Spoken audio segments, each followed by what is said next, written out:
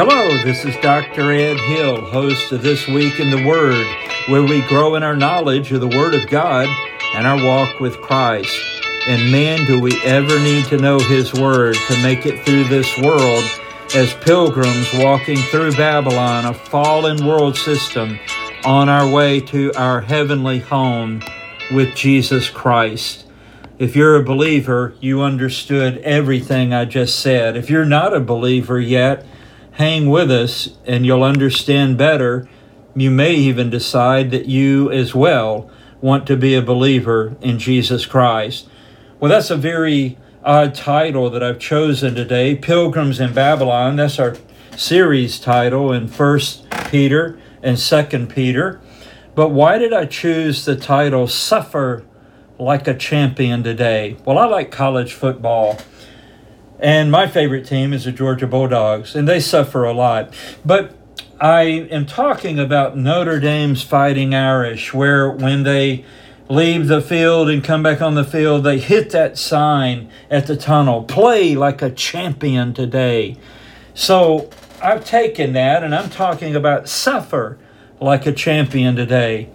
Why would I talk about that? That seems like a very odd thing to say. Well, you may suffer like a champion today because global big tech has a propaganda machine that's operating very well.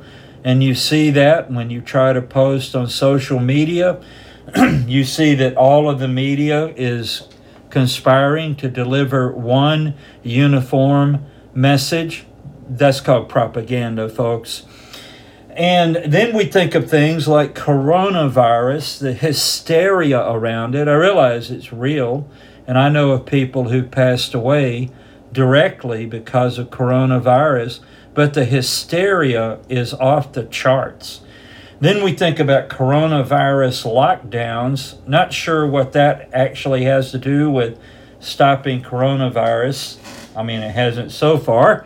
And we've all been locked down, but many of you who are listening live in states where you are literally suffering due to coronavirus hysteria and lockdowns. Then we think of election fraud. Now listen, don't tune me out. I'm a fairly intelligent person, and I'm an excellent student.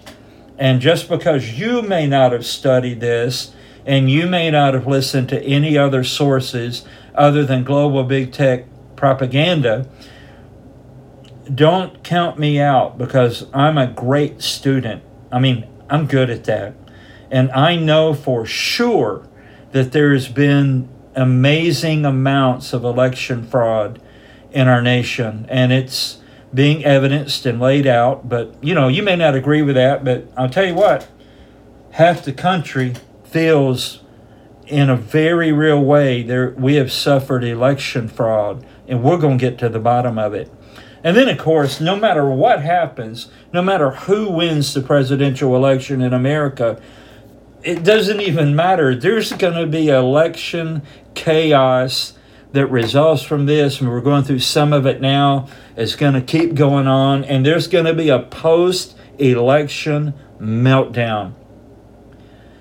I think if President Trump emerges as the true elected candidate and is reelected, I think cities and suburbs are going to burn. I'm not advocating that.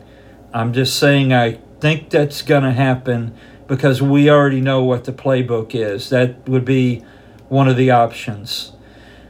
And if the president is in fact Joe Biden, I think there's still going to be post-election meltdowns, maybe in a different way, but this is not going to be easy. And I'm telling you, because of all of this, and because I know a little bit about world history, because of the chaos and the disorder, control is coming. And you've seen nothing yet with the coronavirus lockdowns. I mean, those are just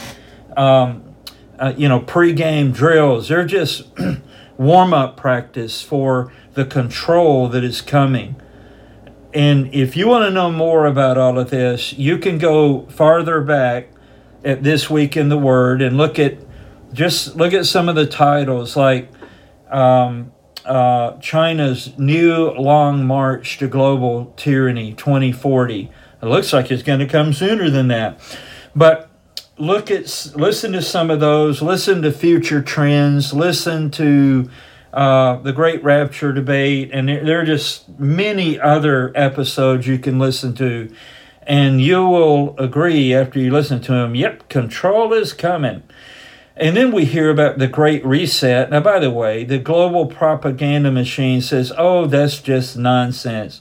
Well, why are political leaders talking about it? Got you on that one, didn't I? Now, it's been moved from January 2021 to June 2021.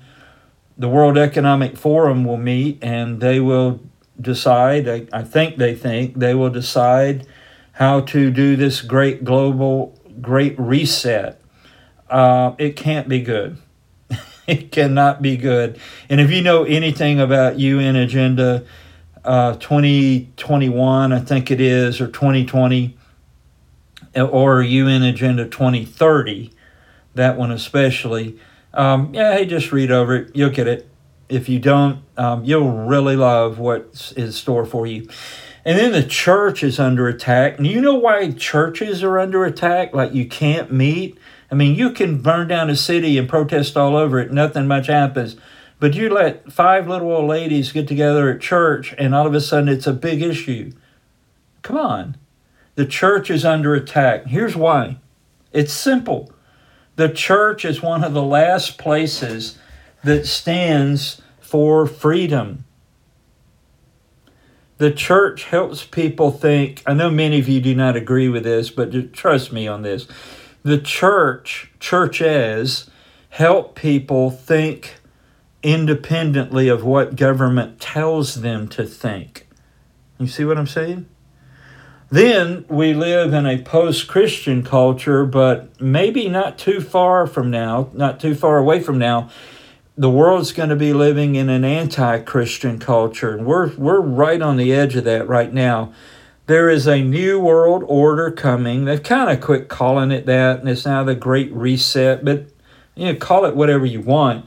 There is a global government coming. I don't have time to get into all of this, but this has been prophesied for more than 2,500 years to happen.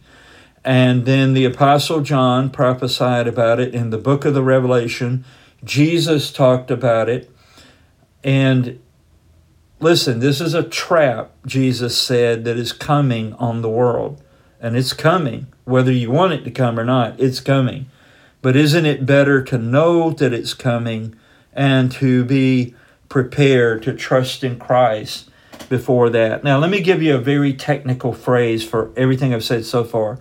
There's a whole lot of suffering going to be going on. That's what the technical phrase is. We are heading for an oppressive, non-Christian, and oppressive anti-Christian global government. And this is the same type of government that existed to some extent in the day in which Peter wrote. Rome thought that they controlled the whole world, or they acted like it. And they were an oppressive, non-Christian government, and indeed, at times, under various Caesars, there were 10 major persecutions. The Roman Empire was an oppressive, anti-Christian government. So Peter, what we're going to read here, he writes while he lives under this very world government. It was not quite as global as they thought, but the one that's coming will be truly global. But in the Roman Empire, it is estimated that well over 60 million people were born and died as a slave. Did you know that? All this screaming today about slavery, it was real. I get it. But it was nothing compared to slavery in the Roman Empire. If you weren't rich, you were a slave. Everybody in the Roman Empire pretty much was a slave, except the elites, pretty much like today. So we need to suffer like a champion, and it may be today when we do this. So I want you to think in terms of suffering like a champion. Are you with me? You understand what we're saying? And pardon my scratchy voice, but I'll work through it today if you'll be patient. All right. In November 2020 and into 2021 and beyond, we will have to apply what we're going to read from 1 Peter 2, 11 through 25 today. We'll have to apply it, and after we read and comment on 1 Peter 2, 11 to 25, I'm gonna help us think about how is that applied right now and even into the future. You know what, though? This is the greatest thing. This is the whole point of this message today. Thankfully, we have an example, a champion in suffering to follow. And this is even better. He walks with us every step of the way. I will never leave thee nor forsake thee, the Lord Jesus Christ says. Amen? All right, so let's learn, what does it mean to suffer like a champion today? Well, we're going to the book of 1 Peter.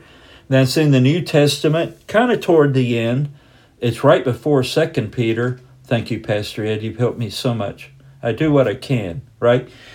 1 Peter chapter 2, and we looked at 1 Peter chapter 2, verses 1 through 10 in the last episode. So today we're in 1 Peter chapter 2, verses 11 to 25. Dearly beloved, I beseech you as strangers and pilgrims, abstain from fleshly lust, which war against the soul, having your conversation honest among the Gentiles, that whereas they speak against you as evildoers, they may by your good works, which they shall behold, glorify God in the day of visitation. All right, now let's break down those two verses. Part of suffering like a champion today is we've got to get over ourselves. All right, we got to get over ourselves. Now, we're told here, he calls us, the Lord does really, through Peter, dearly beloved. We are especially deeply loved by the Lord. And Peter addresses us as dearly beloved. I beseech you as strangers and pilgrims. There it is. This is not our home. We're going through a very difficult world to heaven if we are true believers in Jesus Christ. Well, he's writing to us as strangers and pilgrims. We are living in Babylon, that fallen, chaotic, smoking wreckage of a world system. It's like a rotting corpse. And we're going through this world as strangers and pilgrims, but it's something we've got to do this right. We've got to abstain, withhold ourselves from fleshly lusts. What are those? It's, you know how when you look at the people around you who are not saved, they're not Christians yet, I mean, whatever the world's into, they just dive in head first. You know, do whatever you want to do, that kind of thing. You know, if you want to, you can't live without buying 22 cups of Starbucks every day. You know, I'm just picking on them because I like it, all right? But I don't go there. But anyway, there's a spirit of the age, and it always caters to what you want. You get what I'm saying? Peter says, hey, war against that, because it wars against your soul. And my soul is the real me, right? I'm not to live a life of ease. I am to go through this world like a stranger and pilgrim, like a good soldier of the Lord. What kind of soldier would a soldier be if he was supposed to be going to battle and he kept being distracted by everything the world had to offer, like Pinocchio at the fair? That's not how we're to live, because living that way, knowing everything there is to know about every show on television, and some of them you lose IQ points when you watch, all right? Don't do that. That wars against your soul, your heart and mind, your soul and your spirit. You see, you can't get through here through this world like you need to, quickly and with as little damage as possible, by enjoying everything the world has to offer. Come on. He says in verse 12, having your conversation. That word means our lifestyle, the way we live. Having your conversation honest among the Gentiles. These were Gentiles, or the non-believers largely. So I'm assuming that a good number of the people that Peter wrote to here were Jewish Christians. Having your conversation honest among the Gentiles, that whereas they speak against you as evildoers, they may, by your good works, which they shall behold, glorify God in the day of visitation. So the lost people around us who don't see anything wrong with this world system, they love it. They think you're totally quirky because you're not immersed in it. You know, they say bad things about you. Do you know that in the Soviet Union and its satellite communist countries before that fell, and now it's trying to be resurrected here in America, but did you know that one of the lies that they spread about churches is that churches engaged in cannibalism, literally, that they ate the body and blood of Christ? And I think this even was said in the Roman Empire, but in the 20th century, the communists said this about Christians. Literally. Think about what I just said. So Peter says, it's sort of like I'm saying something he didn't say here. He didn't say just scream and yell at them and tell them they're wrong and explain it to them. He didn't say that, interestingly. He says, having your conversation honest among the Gentiles, that whereas they speak against you as evildoers, that they may by your good works. So we're supposed to be doing good that people can't help but see. Like when you take groceries to someone who needs groceries, or you comfort someone who's bereaved, or you take care of someone who's sick, and there are many other things that are good works. That they may by your good works, which they shall behold, I mean, you can't help but see it if you're engaged in it, glorify God in the day of visitation. I mean, they're going to have to say, yeah, the truth is the Christians were good people. Right? That's what we want them to say now, and they're certainly going to have to admit that when the Lord holds them to account. All right, verse 13. Submit yourselves to every ordinance of man for the Lord's sake. But I don't like that ordinance, like mask ordinances, etc. I don't even want to get into all of that. I have my opinions, and you may have yours, and it may not be the same thing.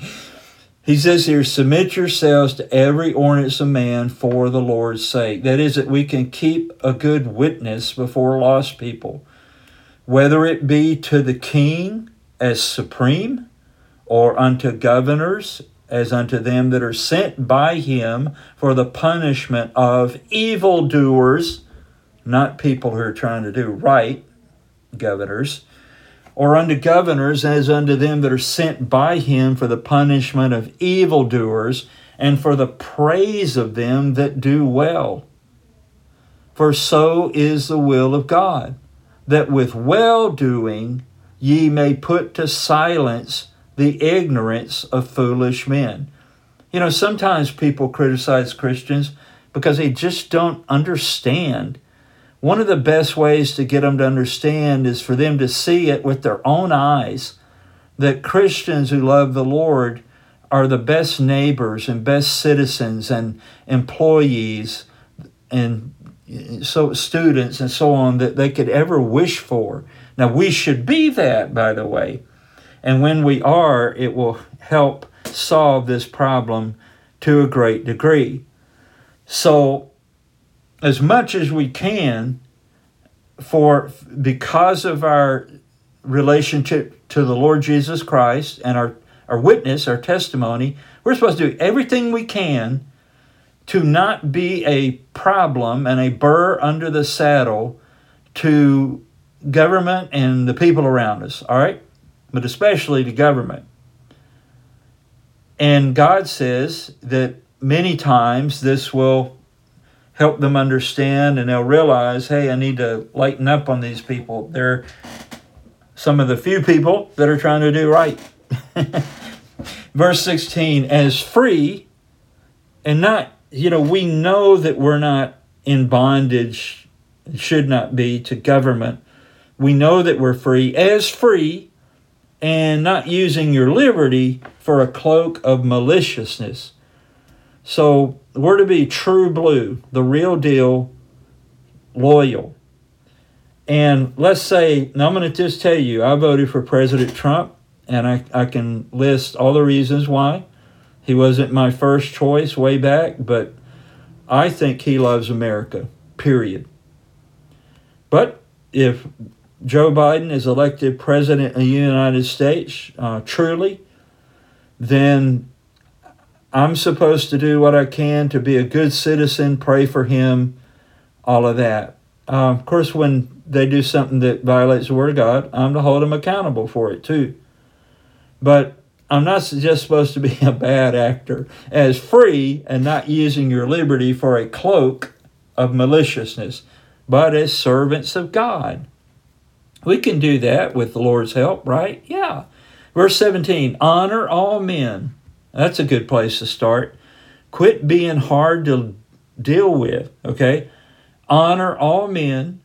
Love the brotherhood. I believe that's talking about us as Christians, the church, our fellow believers in the Lord. This is no time for true believers in the Lord to be arguing with one another. Honor all men. Love the brotherhood. Fear God. Reverence God. Have a true, holy, healthy love and respect for the Lord. Amen? Honor the king. Now, by the way, the Bible tells us that one of the ways we honor the government is taxes. All right? So if you're going to go down the road of being anti-tax and you're a Christian, you're kind of going off the rails there a little bit. I get it. I do get it. But verse 17 in 1 Peter 2 says, honor all men, love the brotherhood, fear God, honor the king. Verse 18, and this verse seems odd where it is, sort of. Like, why would he just say this here until you remember that 60 million people, probably way more than that, in the Roman Empire were slaves. They were born that way, and they took their last breath as a slave. They were a slave to someone who owned them. Yikes. Verse 18. Servants, be subject to your masters with all fear. If I was one of these people, I was born into this, I didn't choose it. But unless I want to die today, I've got to be subject to the person who thinks they own me with all fear. Be subject to your masters with all fear. So, a slave rebellion in the Roman Empire would have lasted about 15 minutes. Okay? Servants, be subject to your masters with all fear. I like the quote by Clint Eastwood in one of his movies, a man's got to know his limitations. Well, right here, those that were born into, lived their whole lives in, and died in slavery in the Roman Empire, which is almost everybody except the big rich people, like I said, pretty much like today, is getting there. Servants, be subject to your masters with all fear, not only to the good and gentle. I mean, that's easy, right? Not only the good and to the good and gentle, but also to the froward. But my master is harsh and unreasonable. Well, they're especially the ones that you're to be subject to with all fear. Now, what if somebody had the opportunity to be free? Then go free, the Bible says.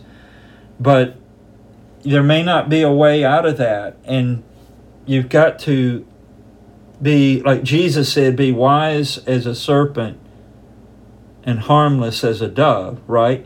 So you've got to think, spiritually and navigate this, because it's not easy.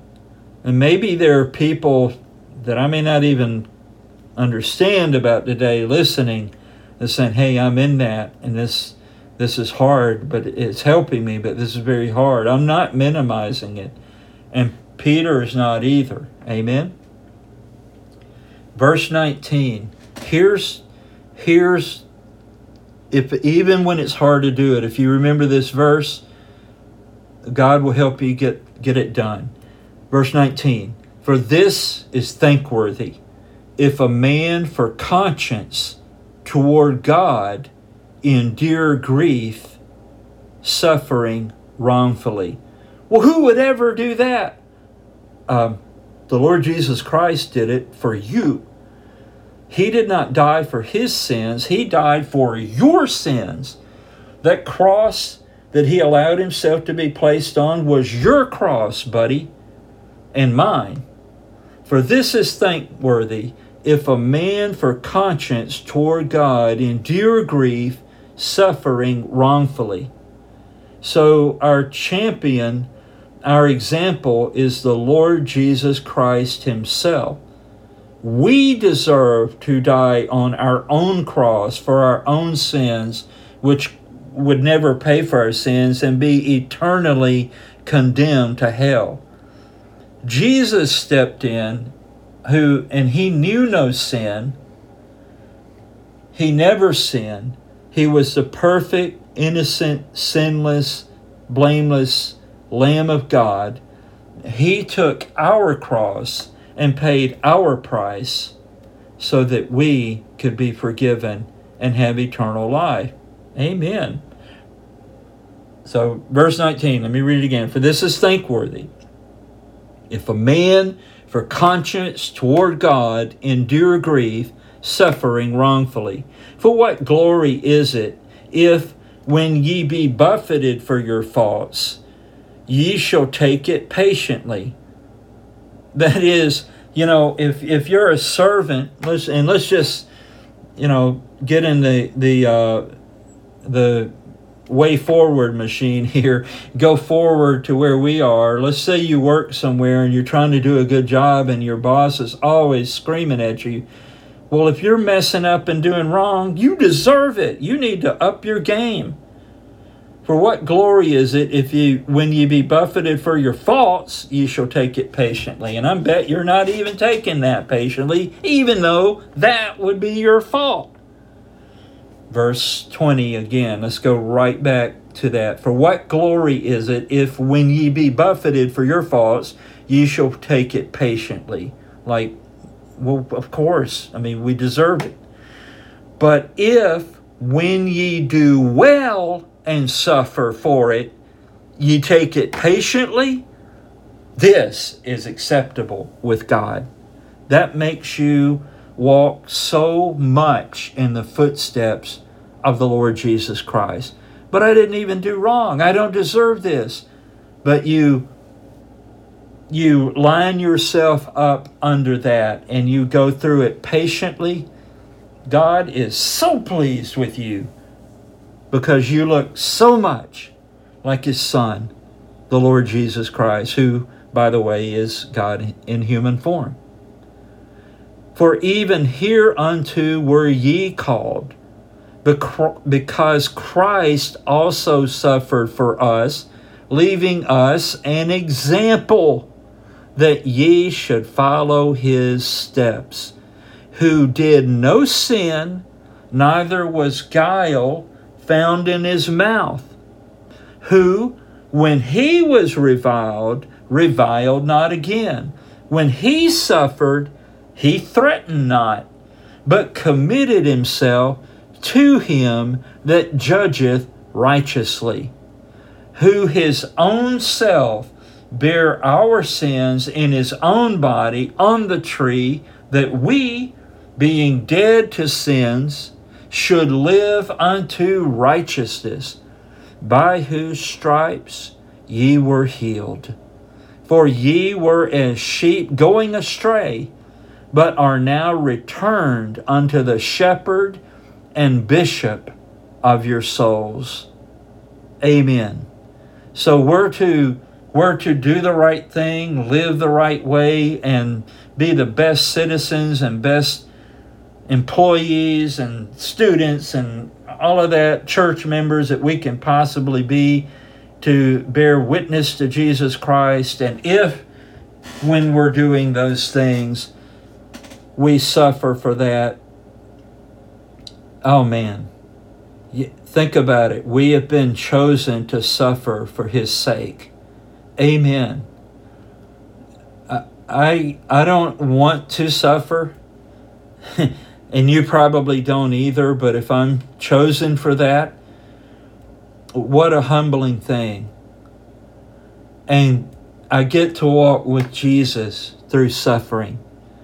Now we think about our brothers and sisters in Christ all over the world, many of whom are suffering literally because of their faith in Christ.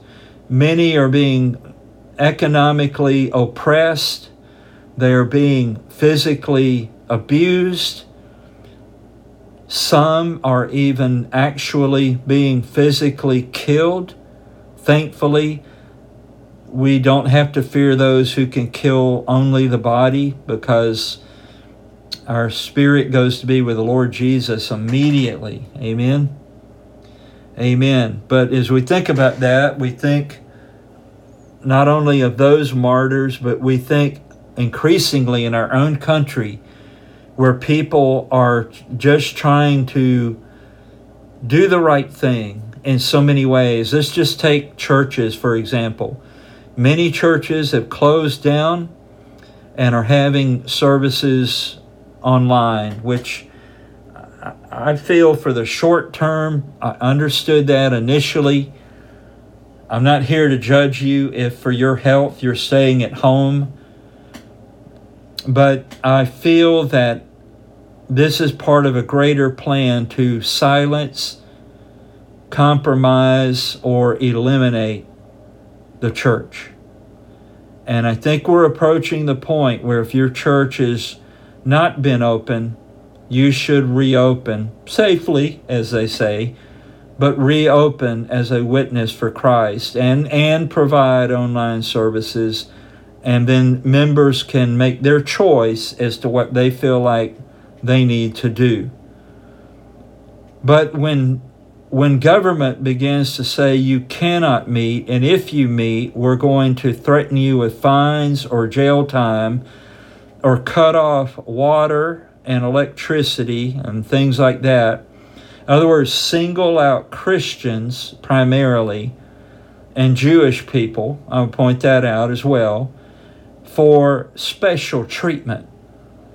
Then we have to ask ourselves, how do we apply what we've just heard in this context? And you can think, for example, of Dr. John MacArthur, pastor of Grace Community Church out in California.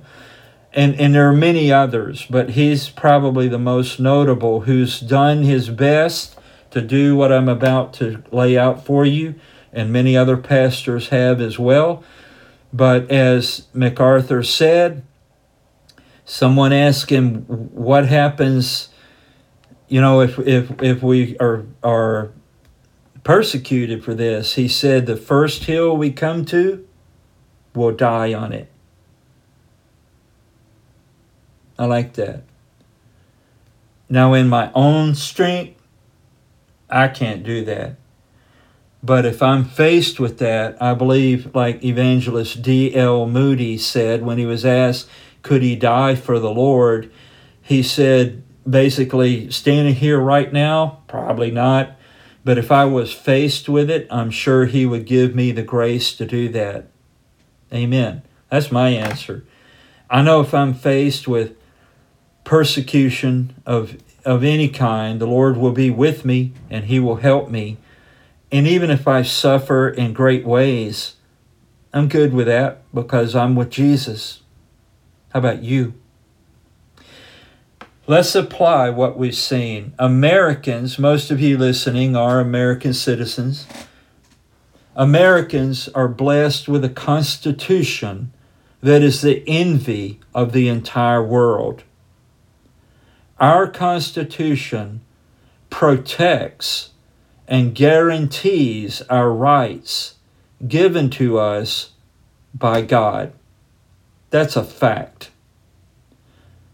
God delegates His authority, His power.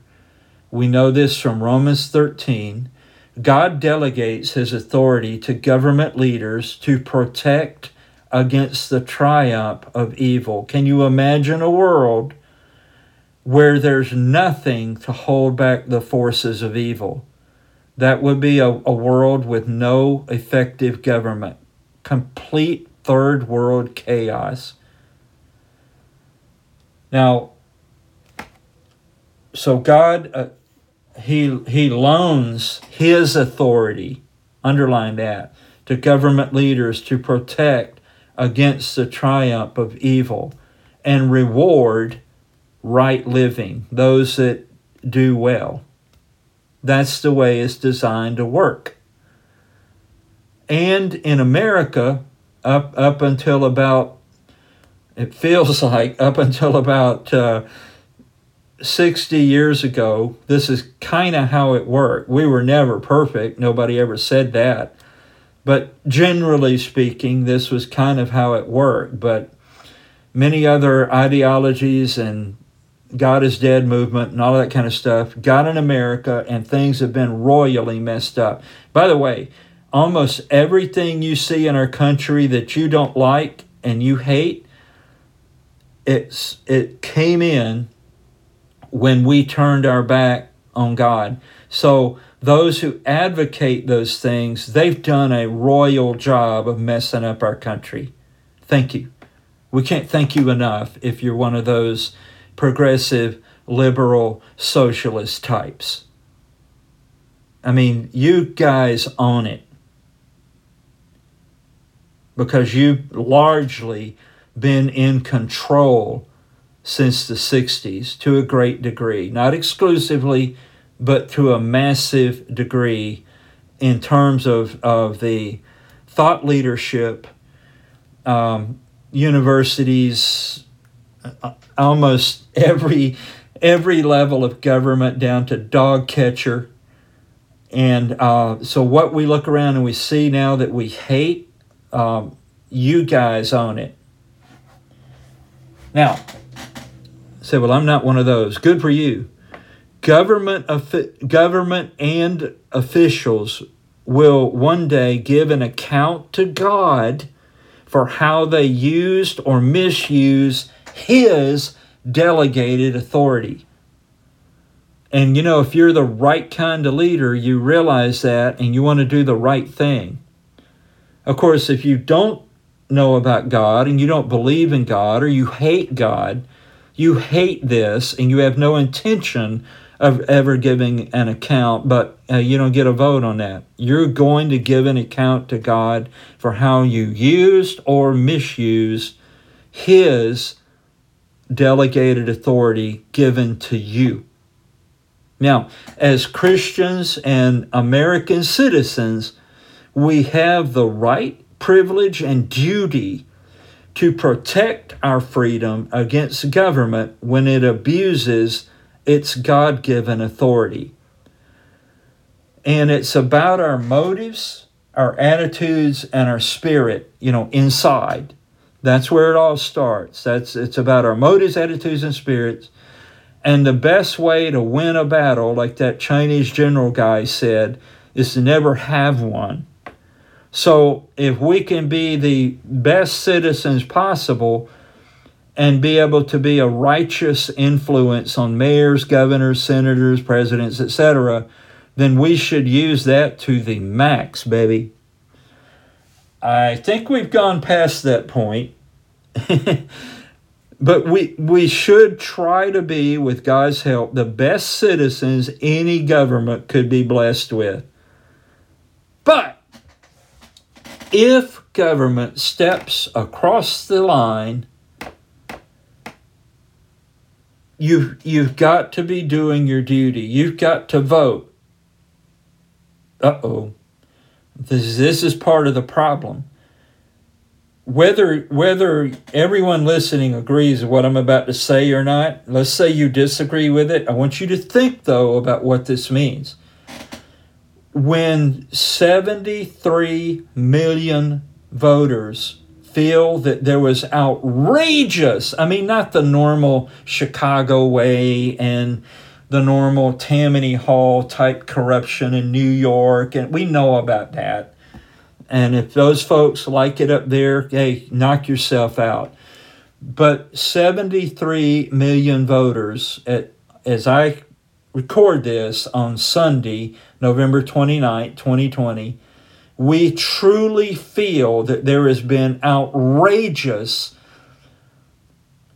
clandestine, covert election fraud across the nation. But it was so sloppy, it got caught. But if it's not remedied and whatever the truth is, if the true actual vote is not known, but all of this is covered up and hidden, well, now you've got 73 million, that's just 73 million voters. Add in an average of one other person in their household, and that's low. It's probably, for every voter, there's probably 2 people in their household who didn't vote or aren't voting age. That's a ton of people. So you've got a massive, massive chunk, I would say half of the country, that would feel that voting no longer matters. And when you take away in America, when you take away their right to let their views be known through peaceful voting, it kind of pushes them to saying, well, if our votes no longer count, then how can we make sure our viewpoint counts? And that's why the founders gave us a Second Amendment, to protect our freedom. Now, way before that, we should be communicating, we should be appealing to those in power, and like Daniel, we should give a creative alternative, like Daniel and Mishael, Azariah, and Hananiah did. They could not eat the king's food because it would violate the law of God as Jewish men. But Daniel didn't say, drop dead, I'm not eating your food, and whip out a sword, right? God gave him wisdom, and he proposed a creative alternative, like, hey, let's just have a test, let's see how it comes out. God honored Daniel and his friends, and they were allowed, in fact, everybody had to eat what they ate. I love that part. So if government steps across the line, man, we gotta vote, we gotta communicate, we gotta appeal, we gotta offer creative alternatives. And like I said last week, Mishael, Azariah, and Hananiah, later they faced a similar thing, a bow or burn, the fiery furnace, and they said, hey, our God's able to deliver us. We're not going to bow to your image, and our God is able to deliver us, but if not, we're not bowing. But if not, I want to read for you a but if not passage. And it happens to be, by the same person who wrote 1 Peter. Because Peter, before he was the older apostle who wrote this, he was a younger apostle still back in Jerusalem. So we read these words in Acts 4:17-20. They've already been hauled up before the Jewish religious authorities and questioned and threatened and everything. They're already in trouble. All right, they were just upsetting everything by spreading the word about this resurrected Jesus Christ who changed people's lives, and he still does that. Amen. So we read in verse 17, but that it spread no further among the people, let us straitly threaten them, that they speak henceforth to no man in this name. That's the name of Jesus now. And they called them and commanded them not to speak at all, nor teach in the name of Jesus. But Peter and John answered and said unto them, whether it be right in the sight of God to hearken unto you more than unto God, judge ye. For we cannot but speak the things which we have seen and heard.